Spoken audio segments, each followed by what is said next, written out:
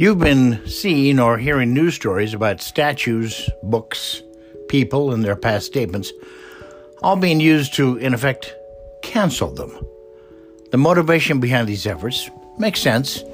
Statues celebrating heroes of the Confederacy, which was based on and dedicated to the enslavement of other human beings, are a terrible thing to present as worthy of admiration. They're from a time and a way of thinking we as a culture rejected long ago. The echoes of that horrible time continue to this day. The recent removal of certain Dr. Seuss books from publication, that too made sense since the cartoons he drew in the late 1940s were racial stereotypes and not reflective of how potentially hurtful they might be or how they might serve to perpetuate a way of thinking. And decade-old comments or past tweets, or in some cases things done or said purely in jest, are now being used to not just destroy careers and lives, but they take on the veneer of a new normal, becoming self-justifying as people become afraid to point out the paper-thin nature of some of the allegations. I think we need to take at least a pause on some of this headlong rush to judgment to understand first how imperfect we all are, and second, how we could be using these matters not as a blunt instrument, but rather as a means to actually move us all toward a more positive direction.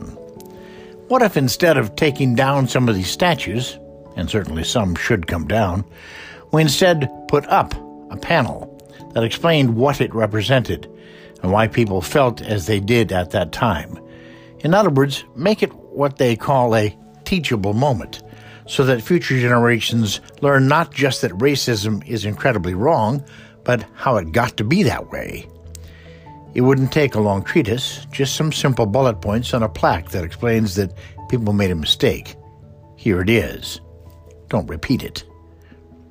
In the case of Dr. Seuss, much the same thing could be done, but take the art and ghost it on the page, making it less prominent and explaining how and why people made ignorant mistakes. It's not as if it's possible to completely remove every misrepresentation or depiction of a racial stereotype everywhere. Using one de-emphasized to explain that it's both hurtful and wrong helps younger minds understand more fully than simply removing it from their sight. And old photos, tweets, statements made on video, they'll be around for a long time. Do they reflect a state of mind, character, behavior, or attitude? Yes, of course they do, in the moment they were issued, but people can and should be forgiven, to a point. Making a suggestive gesture in a photo taken 15 years ago should not destroy a career, especially if it's isolated and sincere apologies are made. This is a more sensitive area because we can't really know first what was in the mind of the person being exposed or canceled, and we can't know the true mind of someone who was hurt, offended, or embarrassed by it. But when it makes sense, and common sense is called for here, these are teachable moments too.